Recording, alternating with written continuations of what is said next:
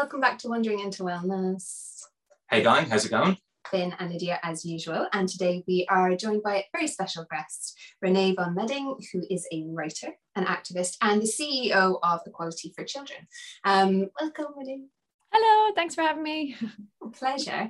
I'm so excited to have you on. I've been following you on Instagram for a good while and following the Equality for Children journey, and it's something that really piqued my interest, but I also felt so much that I was ignorant of the situation, and I couldn't believe that I really didn't understand that. I mean, for me, I met someone, I fell in love, I got married, and then I had a baby, and it was just as simple as that for me. So lucky.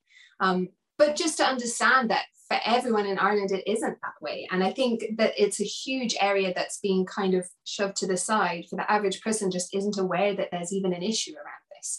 So I'd love for you to share your story with us, and just kind of maybe we could start at the beginning of when you grew up and you fell in love, and how did that go for you? Perfect. Yeah. So I moved to Ireland when I was 4. I was born in the States, and we moved to Ireland, and I grew up here, had a very, I suppose, normal childhood. And when I was 21, I met my now wife in college. We were both studying theatre in Dublin.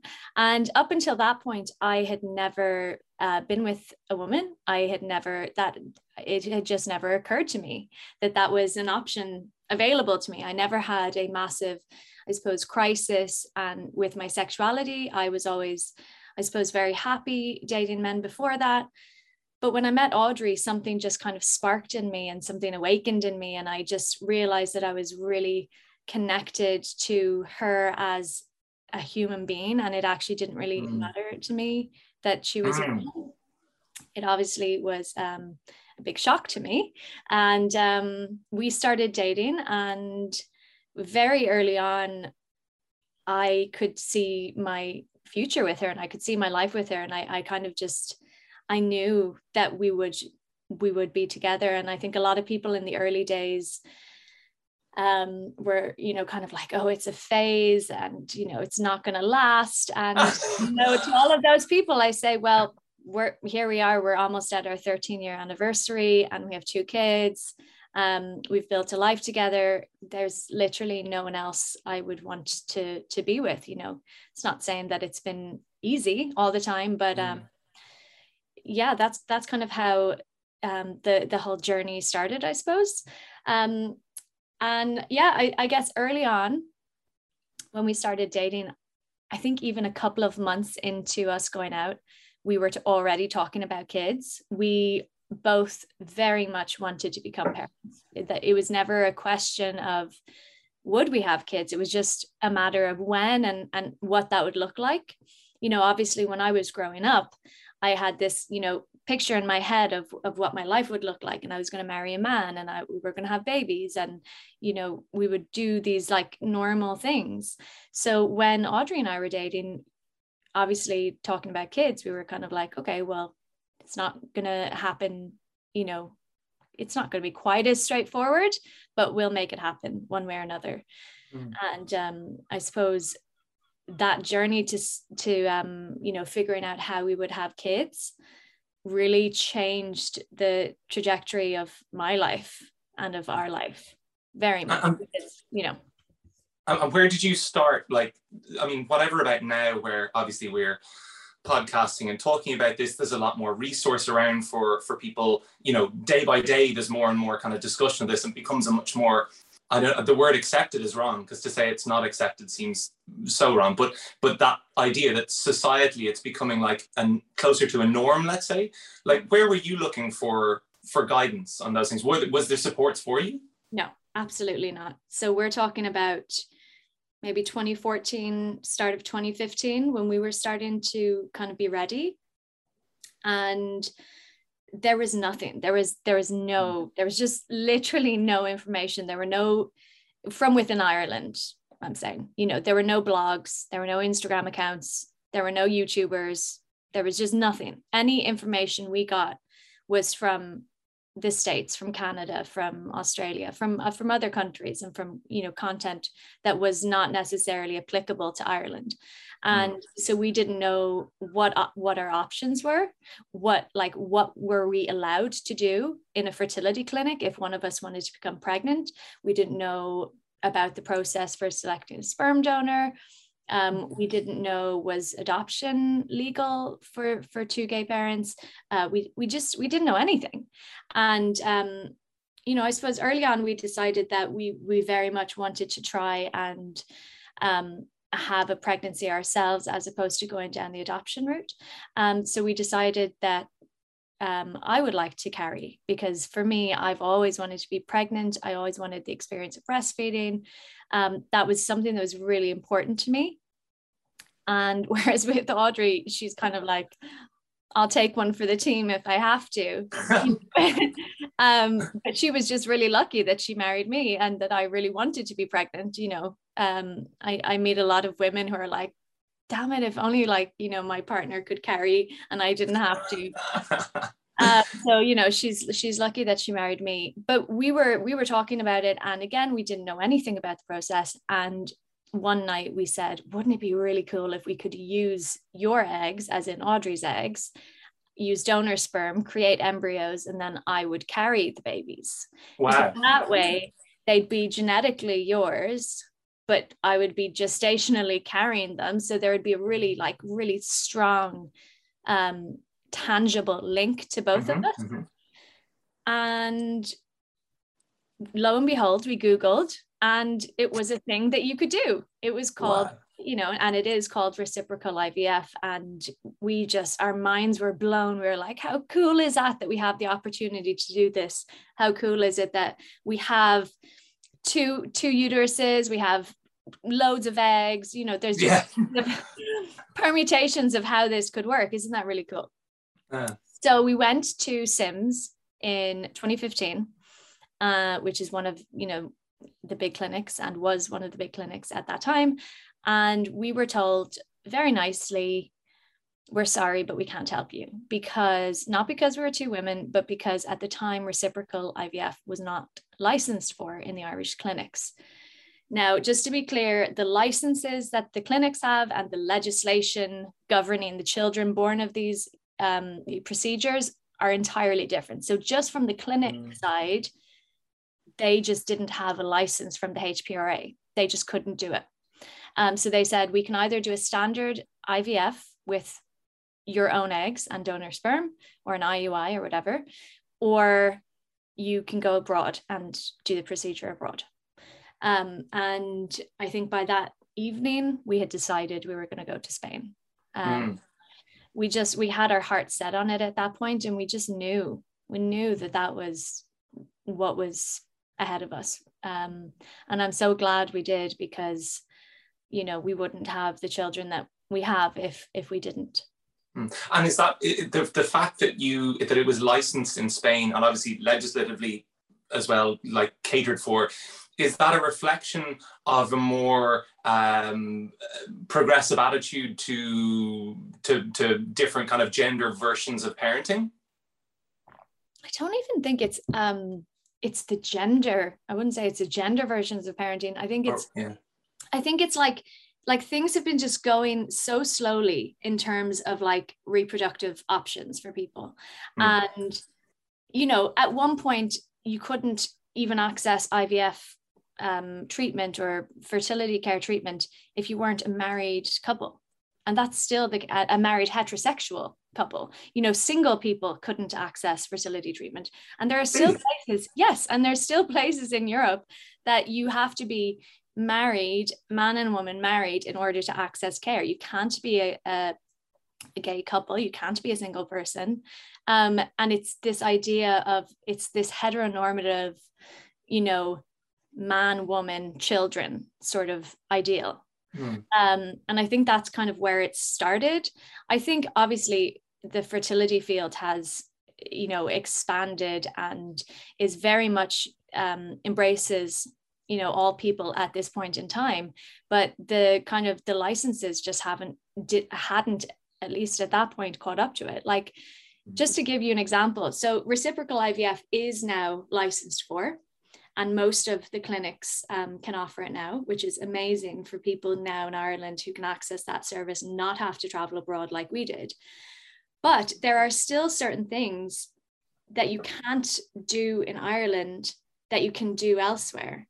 So like in order to so you can get sperm donors, no problem. Like that's something that we've been doing for years and years.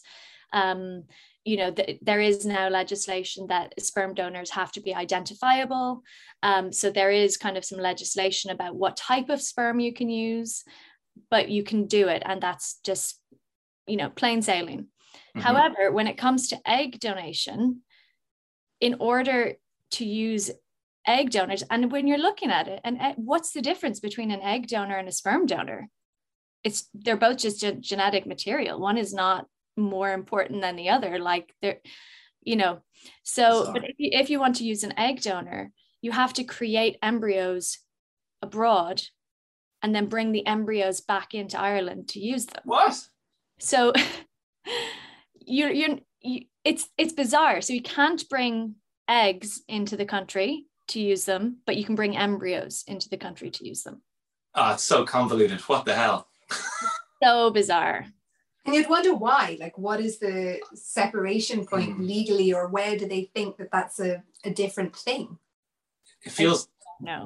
It feels like an ideation element. It does. I mean, it's difficult not to spring to the idea of the patriarchal thing, isn't it? It's very difficult not to. I'm sitting here as a cis white male. I'm kind of going, I feel like my kind of responsible for this. And I think, I don't know, I think it kind of harks back to like in Ireland, I feel like, you know, like us as two women, I think we have it easier than two men who are raising a child, because everyone loves the idea of an Irish mammy, and like, you know, the mother is the most important thing, you know, whatever about the sperm, but it's like the egg, the mother, that is like, you know, the holy grail.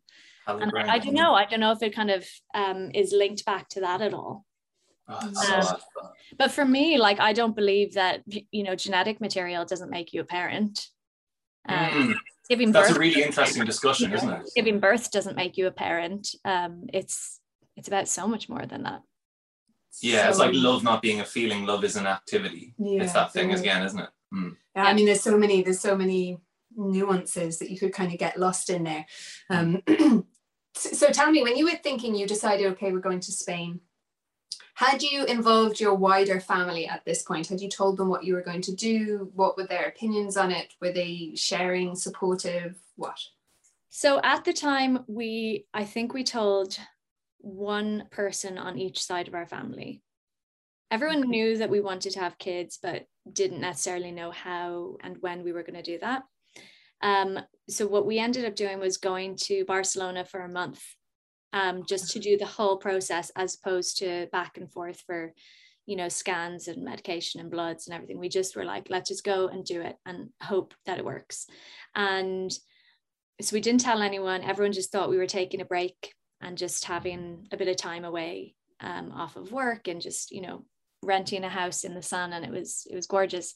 And you know, looking back, that was really hard, because we obviously had no support then, and we were in a different country, and we had no idea what we were doing, and we were trying to liaise with a foreign clinic, which anyone who's gone through fertility treatment is not an easy thing to do.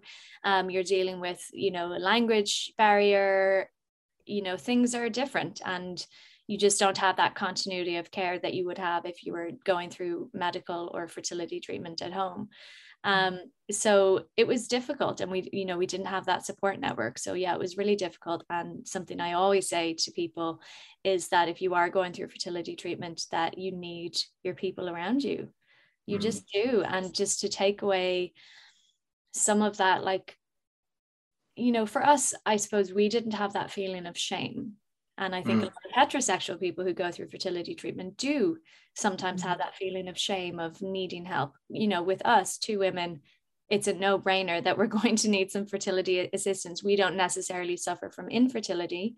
So we didn't have that, but there is still kind of stigma that goes with fertility treatment sometimes. And, you know, I feel that people going through it really do need the support of their family and friends, and just to kind of normalize it as part of the conversation. Like if you're trying naturally for a baby, a lot of times you'll tell people that you're trying. So why not involve people in your fertility journey, even if it looks a little bit different? It's literally exactly the same thing. I mean, it's literally, apart from the biological act, you know. And so when you say you told only one person in each of your families, was that because of a sense of the stigma, or is that because you guys had a little bit of a apprehension because you didn't know if it was a guaranteed outcome yet, or what was the thing? I think it was both of those things. We didn't know if it was going to work, and we didn't want people asking us all the time if it worked or not. And also just because, actually, do you know what? I think we also kind of wanted to keep it a little bit of a secret. It was like our kind of special thing that we were doing. So there was an element of that as well. Now, I will say, fast forwarding to our second baby, that it was an entirely different experience, because I was pretty much live tweeting the experience. You know, we did a blog, we were putting out videos. We didn't tell people like the day that we were pregnant, but we did like the day after we got a positive pregnancy test. You know, we kept it to ourselves for like a day, but it was just an entirely different experience, because at that stage we realized how helpful it could be to other people to see you going through this experience. So we didn't keep it to ourselves the second time around. And just to demystify this thing for me, as somebody who's never really been inside that world of IVF or kind of fertility clinics, when you're like choosing sperm, what do you get as in, like, how does that process work? Yeah, so it's like, I suppose it was different for us because we were going abroad. So what I would, talk about is like the process now in Ireland. So as I said, you can only choose an identifiable donor. So there's 3 types of donors in the world. There's known donor, which is someone that you know personally. So whether that's a friend or, someone, your partner's family member, sometimes you hear of sisters donating eggs to their sisters, or, that type of thing. So that is what you would call a known donor. An anonymous donor is someone who you do not know. They have donated anonymously. There's no identifying information about them, and you can never access information about them. Children conceived as a result of their donation can never access information about them. That's anonymous. So those are like the 2 opposite ends. And then in the middle is what's called identifiable or traceable, sometimes it's called.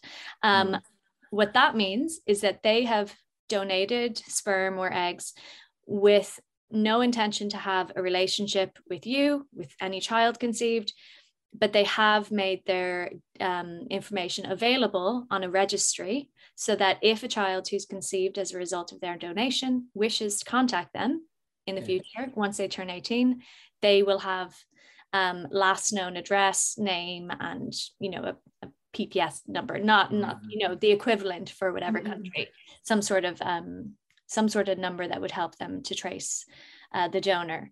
Doesn't mean that the donor is in any way a parent or is in any way linked to that child, but it just gives the child a bit more power, I suppose, in tracing genetic heritage, if that's something that they want to do.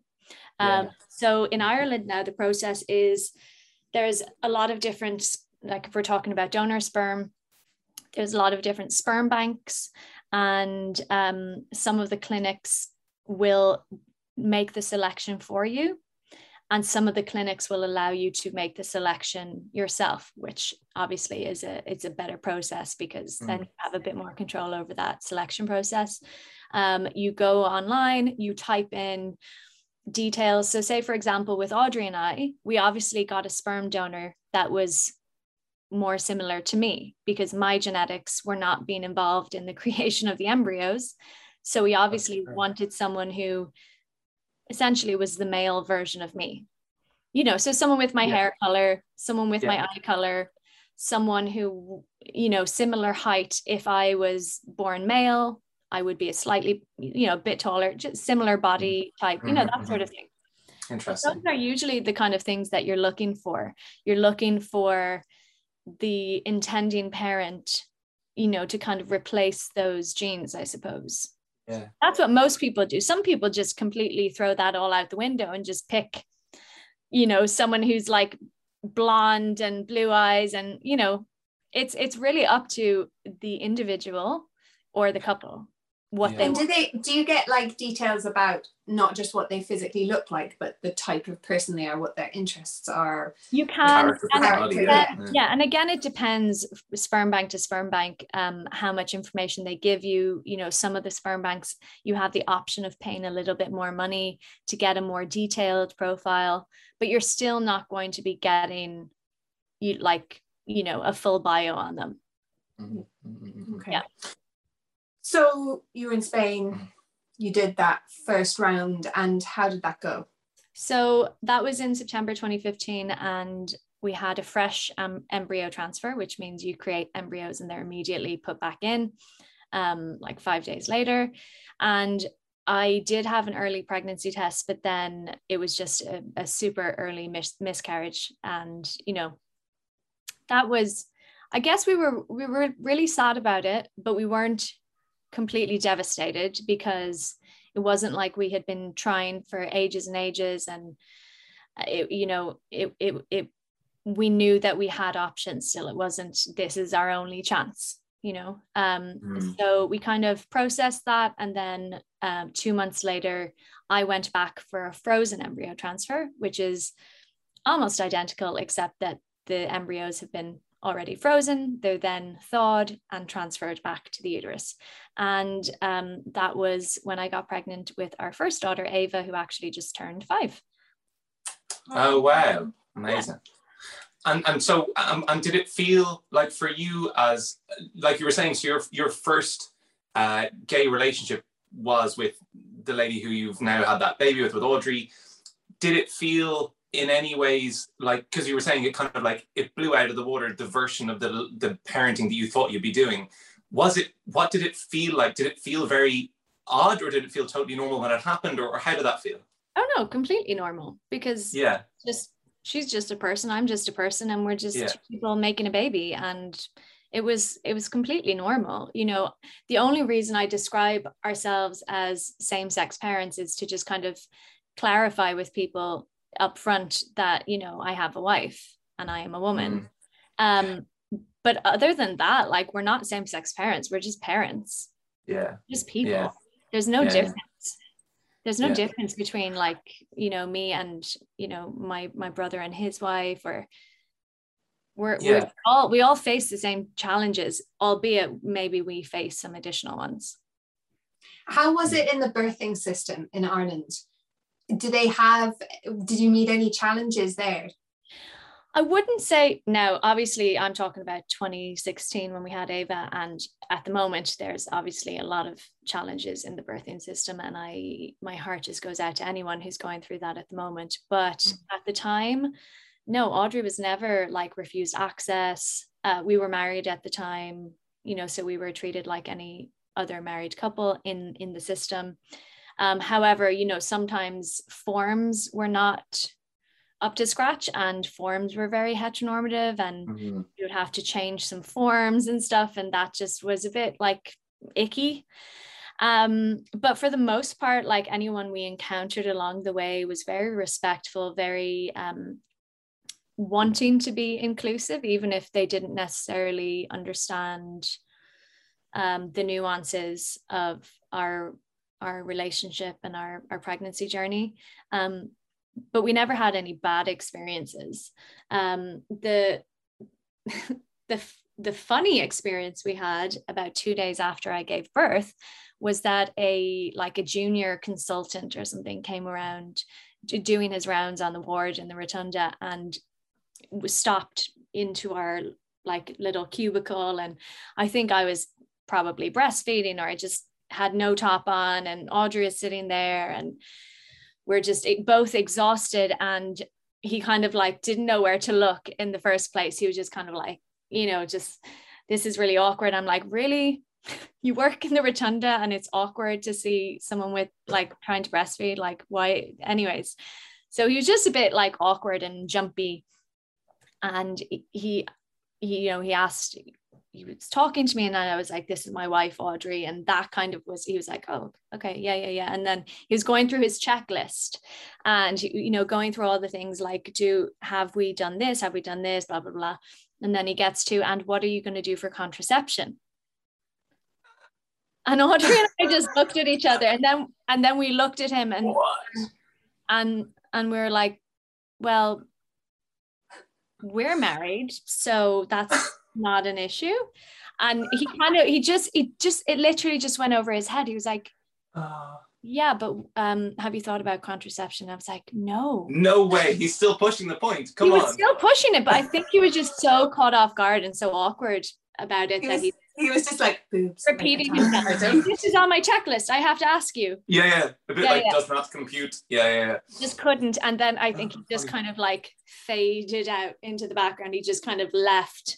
It was just so weird. It was like, it's just so basic. I know. But like, what would you say in terms of percentages of parenting? I don't know if you have any idea about this, of parents and parenting couples are in your situation in Ireland. Is it minuscule? Like, how many women are doing what you're doing? Like, no, it's not minuscule. And look, as the years go on, the numbers are growing, of course. Because, you know, if you're looking at Ireland, like in the early 90s, it was still illegal to be gay, you know. So of course there's going to be generations of people who were afraid to just exist, let alone think about becoming parents. Whereas, you know, as the years go on, you know, all people are being embraced more and more. So the younger generation are going to have less and less reservations about becoming parents. And it's just going to become a natural progression, as it is with the majority of people who go into adulthood. You know, obviously not everyone wants to become a parent, and that's completely cool. I don't think you should become a parent if you don't want to. But for the majority of people, you know, you get to a certain age and you're kind of like thinking about it, you know. And I think the younger generation are just going to, it's just going to be easier. It's going to be more seamless. It's going to be like, well, yeah, now I've done that, and now I'm going to think about having kids. What are my options? So no, we don't have any statistics or numbers as such. But if you look at how much of the population identify as LGBTQ plus, again, we don't have a number on that, but from other countries, it does seem to be anywhere between, you know, 6 to 15% of the population. So you could from that deduct that, you know, how many heterosexual people in Ireland become parents, you know, and you can kind of take a figure from that. So like at the moment, there's thousands and thousands of LGBTQ plus parents, and that number is just growing all the time. And I suppose it's, you know, it's obviously slightly different when you have two women, or you have, you know, a woman and a trans man, you know, people who can physically carry a pregnancy themselves. That is much more straightforward. When you have a couple who do not have the capability to carry a pregnancy, things obviously become a lot more complicated, because then they have to find a third party who will carry a pregnancy for them. So when did you become aware of the issues that made you start the Equality for Children campaign? When did you know that going into having your first baby, that there might be some issues around this? Were you aware of that before, or was that something that just came to light in the natural progression of things? Yes and no. When we got pregnant, no, we had no idea. When we got pregnant, we thought that we were married. We had marriage equality in Ireland. Of course, we would just be treated like any other married couple. Of course we would. And I think that is what a lot of Irish people still believe. And unfortunately, I'll burst your bubble and tell you it's just not true. Marriage equality did not change anything for LGBTQ plus people when it comes to parenting. It changed nothing. It simply allows for you to legally get married, but those rights within the marriage don't extend to the family the same way they do with a heterosexual marriage. So no, we had no idea. And I suppose we started hearing some things kind of just through Facebook threads and just chatter, I suppose, when I was pregnant. And it wasn't until I was quite heavily pregnant in the summer of 2016 that we went to like a solicitor, and we found out that actually, no, when I gave birth, I would be considered the legal parent, because under the Irish Constitution, a person who gives birth is the biological mother, which obviously, you know, we run into issues when we're talking about surrogacy then as well, because a surrogate at this point in time is considered a biological mother, even though they usually have no biological link whatsoever to the children born through surrogacy. But yes, for us, because I was giving birth, I was considered the biological mother of Ava. Audrey, who actually is her biological mother, and also my wife, also co-parents, would just be a legal stranger to her, complete legal stranger to her. And so we did know this before I gave birth, but I suppose we were, you know, just trying to figure out our way as becoming first-time parents, and it kind of got pushed to the back of our minds a bit. And we were like, look, we'll get it sorted out. We'll do something. We'll take a legal case. We'll fix it. And it wasn't until we went to register her birth that it really just hit home.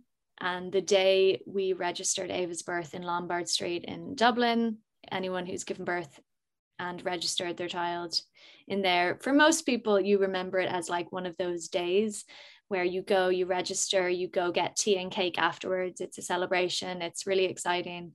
But for us, it turned out to be one of the most devastating days of our lives. It was just, it was awful. Like, and I can't explain the feeling that we had sitting there in a room of other new parents and knowing that our child was being discriminated against simply because she had two moms, simply because of how she was conceived.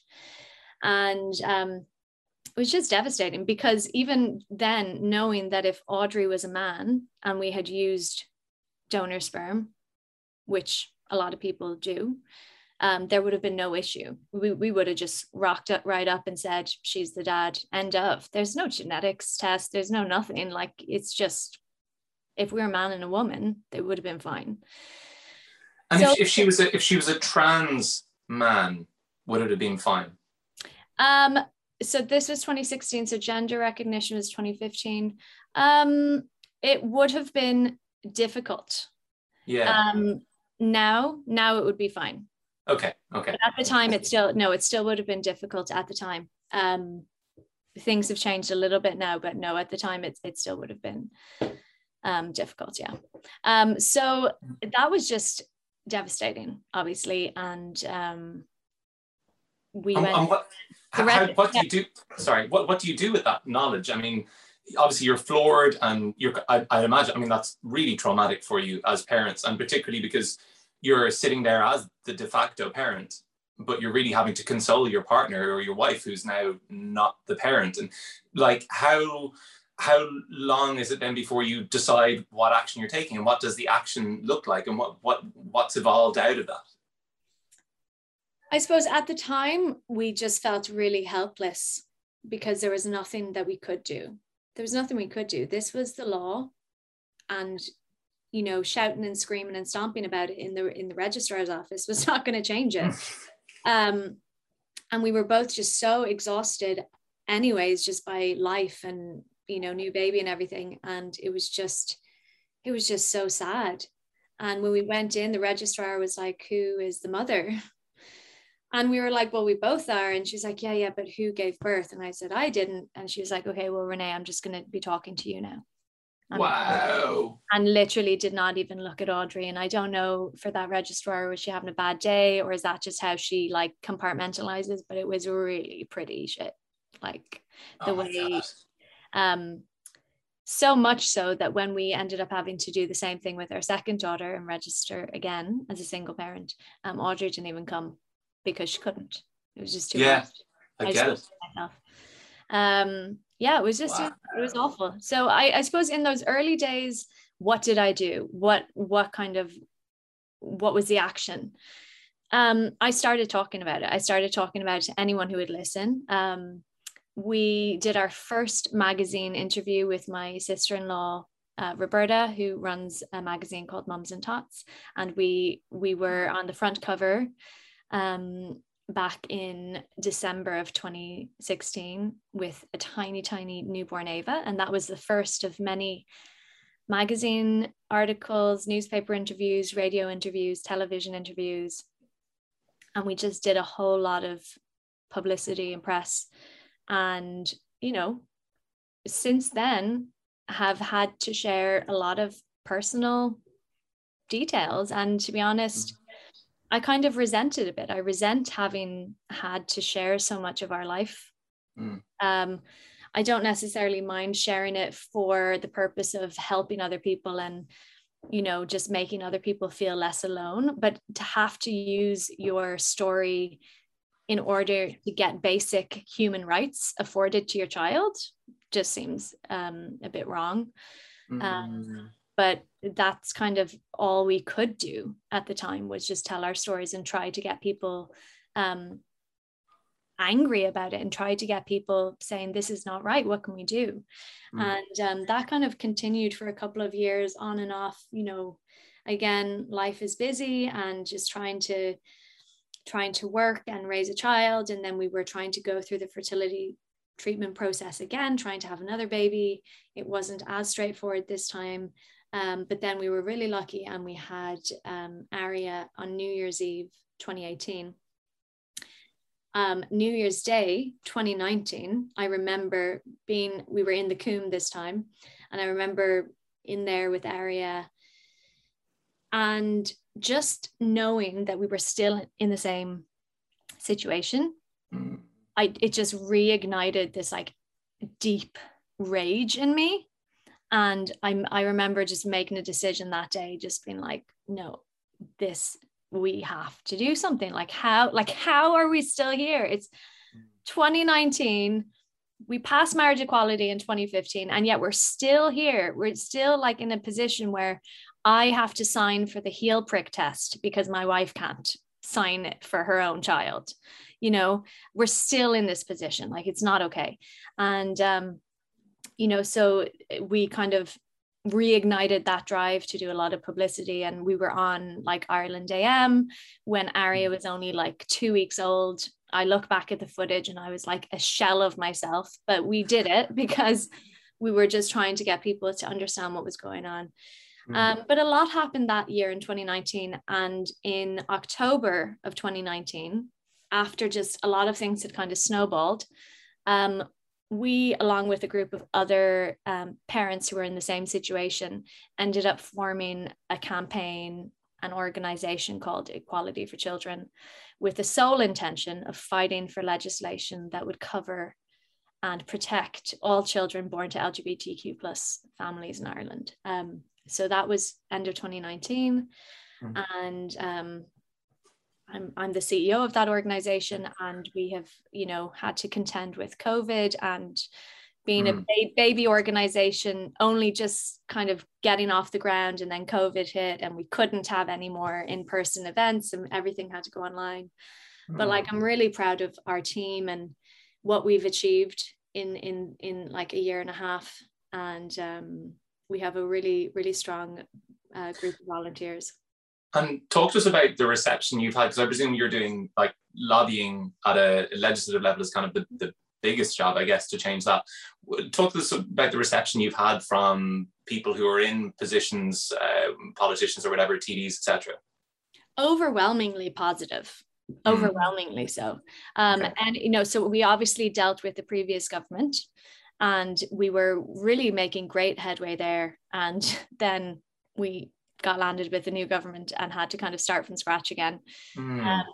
But anyone we have had meetings with, we have spoken to, has been very much on a personal level in support of just making sure that children have basic legal protections and access to both of their parents on a human level, but translating that kind of on a human level to at government level and making sure that there's a will and a political drive and a cross-departmental approach to make sure that we get the legislation that we need. It doesn't always translate. Just because someone personally might be in support of something doesn't mean it's going to happen or happen very quickly. Yeah. And has anything changed? Yes. So things have changed. So since we had our children, new legislation finally came in last year in May, and it's called the Children and Family Relationships Act, or the CFRA. And, you know, so some people watching this maybe are saying, oh no, but I know same-sex parents do have rights now. I heard it in the news. So basically, yes, new laws came in last year after a 5-year delay, I might add. But they did come in finally last year. And what that means is that same-sex female couples who meet the criteria can now both be recognized as parents. So if you're a same-sex female couple and you tick all of these boxes and have conceived and birthed your child in a certain way, then you can have legal recognition. But the criteria are very narrow. So these are the criteria: that you're a female couple, you use an Irish fertility clinic, you do IVF, IUI, or reciprocal IVF, you use an identifiable sperm donor, and then your child is born in Ireland. So if you meet all those criteria, you can both go on the birth cert. Now, I will say, caveat that with, if you conceived your children prior to May of last year, and you meet most of those criteria, but you used a foreign clinic or you used an anonymous sperm donor, those are kind of the two amnesties, but only if the children were conceived before May of last year. So there's a lot of people who would fall into that kind of, I suppose, amnesty. So people who maybe had their kids, you know, 5, 6, 7 years ago, used a clinic abroad, but then their children were born here, you would be covered then. But if you choose to have more children in that way, going to a foreign clinic or using an anonymous donor, and you do that now, you wouldn't be covered. So and reciprocal IVF, you're not covered either, is that it? Yes, so reciprocal IVF is covered. And I suppose this has been a bit of a complicated one, because initially when the CFRA legislation was coming in, it wasn't clear whether or not reciprocal IVF would be included. And a variety of things happened, including our family bringing a case against the state. Very long story, but basically it is now included. Well done. Which is great news. Funny, we still haven't been able to get our kids' birth certs changed, but there's a lot of factors in that. But we are covered. Our children are covered. However, if we choose to use our embryos that we have in our clinic abroad, which we do 100% want to do, those children will not be covered. Yeah. I was thinking what happens if someone, sorry, I've heard of lots of people going, we want to use the same sperm donor for, you know, all the babies that we have. So there's this common thread. And if that sperm donor's sperm comes from Spain or somewhere and they've already had 2 kids there, that means they either can't use the same one, or that one kid doesn't count in the same family unit. And there's, you know what, there's a lot of imbalance created in families because of this new legislation. There are so many families where one child is covered and has equal legal rights to their parents, and another child only has one legal parent. Like siblings. Like, how can you possibly, you know, look at siblings and say, no, you can have it, you can't. It's crazy. And you're saying, so all gay men couples, they aren't covered at all. So if we look at the cohort of people that are covered, then the people who aren't covered, so if we're looking at female couples, it's anyone who uses a non-clinical way to get pregnant, which a lot of people do, because a lot of female couples don't have fertility issues. And if they want to use their own eggs anyways, and they just need sperm is the only missing ingredient, and they can get sperm and they can get a home insemination kit on Amazon, then why would they not do that? And a lot of people choose to conceive in that way. It's much cheaper. It's usually much quicker, usually much less stressful. But if you choose to do that, your children will not be protected by the law.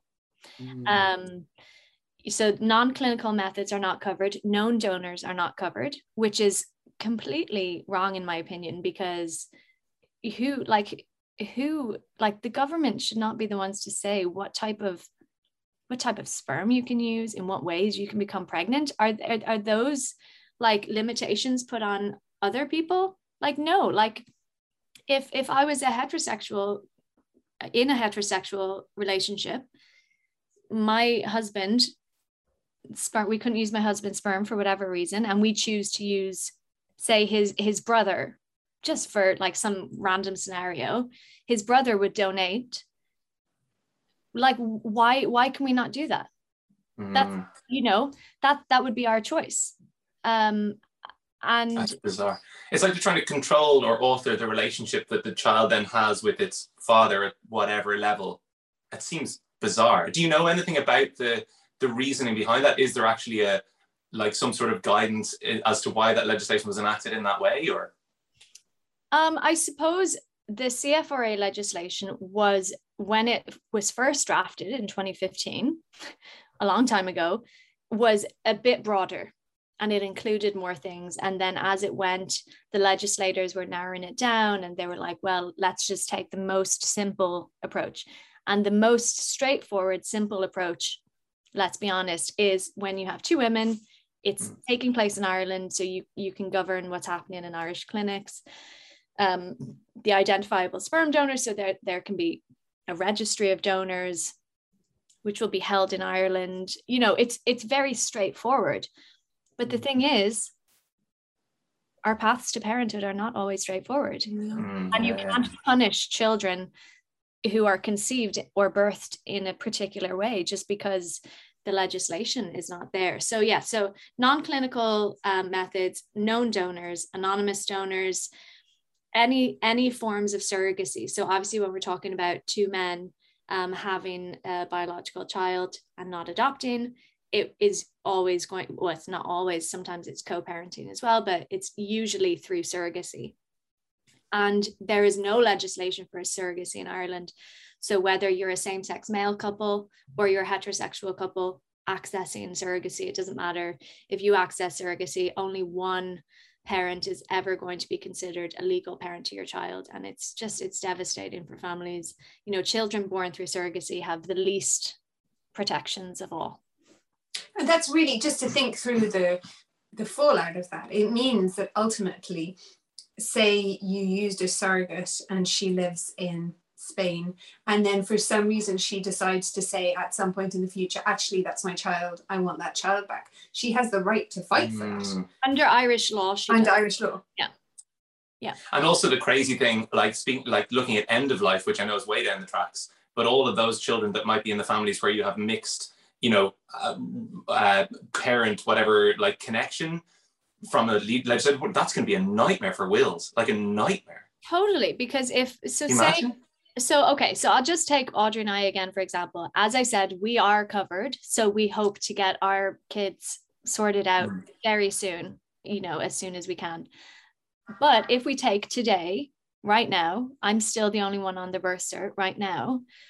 So technically, if Audrey and I were 90, I passed away, then Audrey was still there and she had dementia, or she just couldn't make decisions for herself.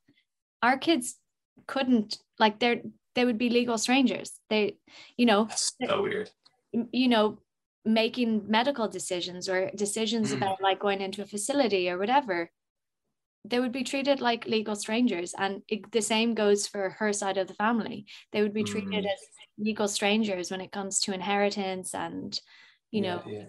Or if something happened to you, she wouldn't have the right to automatically parent your children. Yeah. And again, this for us is going to be resolved very soon, which I'm very grateful for. But for anyone in that situation, if the legal parent passes away or is incapacitated, the other parent does not have any automatic rights to their child. The best that anyone can do at the moment is apply for guardianship, but you can only apply for guardianship after a child turns 2, or you have lived with a child for 2 years. And you can imagine in maybe some situations, probably many situations, where there's maybe more adversarial scenarios where the parents don't agree with the choices that couple made, and they're more conservative, a lot more conservative from a different time. There's going to be a fight there. There's going to be a serious struggle. Okay, there's so many ramifications. It's when it really spirals out, doesn't it? I think that people hearing the issue who aren't in it and who haven't inhabited this world probably don't understand, haven't even thought through the ramifications. I haven't, honestly. Like really, they haven't thought it and gone, oh, it's actually a huge issue. In their head, they're like, oh, well, yeah, it's not great, but like, you know, they're living together and everything. They're not thinking, how does that work out? And what I would always say to people in those situations is to just look at your life and look at your children, and then imagine that your child's other parent is suddenly nothing to them in the eyes of the law. And what would that mean for your family? What would that mean just like on a daily basis for one person always having to be the one to like set up a bank account or sign a social welfare, you know, bring them for a vaccination, do like just anything that requires parental consent or responsibility. Imagine if that was all down to one person. The other person just couldn't be involved in any of that at all on a legal basis. And then if something happened to you as the legal parent, and just feel that weight of responsibility of you, you know, as the legal parent, and just kind of being like, well, nothing can happen to me. I can never be unavailable. Yeah, literally that. Yeah. So speak to us about like, for those people like us, who others in kind of like within Ireland, in the Irish community of all types, what's the sort of stuff that we can do to support the work that you're doing? So I suppose, like, obviously legislation is what we need. That is the end goal. So we are doing that. We are lobbying. But what we need is the support of the public to continue that work. We need the awareness raised within the public, because as we've all seen, legislation can happen very slowly or it can happen very quickly. And a lot of that is dependent on how much public pressure is being put on the government to fix something. And I always say this, if everyone who voted yes in 2015 knew that this was happening, something would change a lot quicker. Because a lot of people voted yes for families and for children. So we really need to like mobilize the public to be talking about this. It's not okay. It's not something that's not, you know, it's grand, we'll sort it out soon. This is urgent, you know. Kids are left in an unsafe position. It's important. We need to change it now. We don't need to change it in 10 years. And so we need people to really be putting pressure on their local politicians. You know, just, it's so simple. Like we have a tool on our website that you can go on and search for your local TDs. You type in where you are, you'll get a list of all your representatives, all their email addresses. All you have to do is copy and paste. And we have a template that you can copy and paste and just put in your name, send it off. Like we know for a fact that works, because we've been told by government officials that that's one of the most, you know, it's the easiest and cheapest way to get people's attention. If someone gets an email from 50 people, they're gonna look at it and they're gonna be like, hey, what is this? Why are so many people emailing about this? I've heard a lot about the PAs to TDs and how they get like parsed this version of like what your morning's inbox looks like. Yeah. And it's just how much you annoy them, essentially. If it's annoying to the PA, it's annoying to the TD, things happen. You don't need to engage their heartstrings. No, not at all. It's just like, okay, what's the content here? Okay, 90% is this, so I'm going to deal with that. And that's just something really actionable that people can do today. Like it's not hard to do, and you can do it while you're watching TV. It doesn't take any sort of brain power. It's just copying and pasting. You know, you can tweet all your local politicians. Anytime there's a by-election, you can ask your representatives when they come to your door, did you know about this? What are you planning to do about it? You know, obviously people can help in a more physical way. We are completely volunteer led. People can donate to, you know, the organizational costs and running of our campaign. People can volunteer with us. We have volunteers actually all over the world. That's one of the pros to COVID, is that everything is now digital. So all of our volunteer meetings are all online. You know, so people can get involved if they have any sort of time and any sort of skills, whether it be social media or They might have a background in lobbying. It doesn't matter. We can use everybody. Everybody who believes that this is an important issue that needs to be fixed. So I suppose the real end goal here is legislation. And we are in, I suppose, a crucial moment because this is on the program for government, a bill around assisted human reproduction, which mainly involves surrogacy, but also involves some of those other things we were talking about, like known donors, non-clinical conceptions, foreign births, foreign conceptions, all of that. This is all going to be dealt with in a thing called the Assisted Human Reproduction Bill. That is going to happen like imminently. They're off at the moment. They're going to be coming back soon. This is on the program. And what we need is for them to accept a lot of recent recommendations that have been made around how that bill needs to evolve, how it needs to include international surrogacy as well as domestic surrogacy. It needs to allow for retrospective recognition, because at one point they were talking about only legislating for surrogacy going forwards, which is completely crazy because you're giving more rights to theoretical kids than you are to the actual thousands of kids who exist.